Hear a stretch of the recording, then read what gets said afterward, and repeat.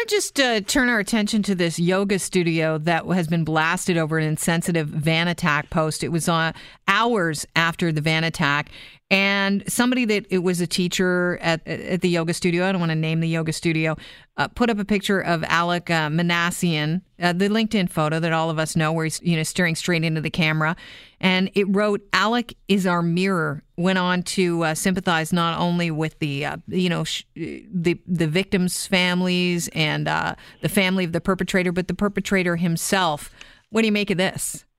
This was a colossal miscalculation, and even though maybe the intentions were supposed to be good, first of all, it was too close, too soon.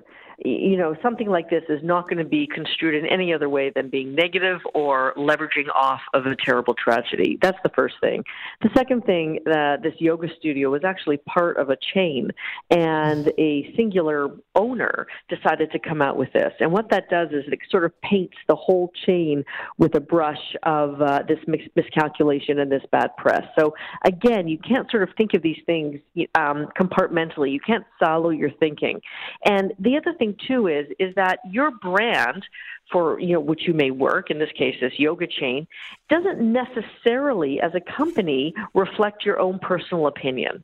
Often we see these things like on Twitter, and you read the person's bio on Twitter and it says, I work for XYZ company, but here my opinions are my own. Well, I need to tell you, no, they're not.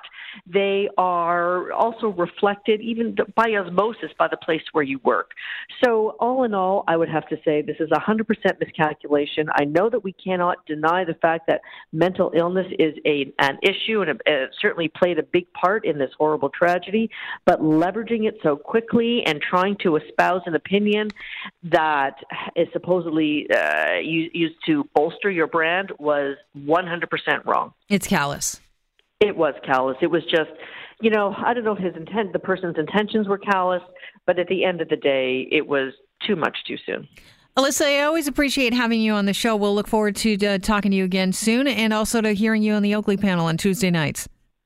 Thank you, Kelly. Thanks so much. That's Alyssa Freeman, who's a PR and pop culture media expert, heard on the Oakley panel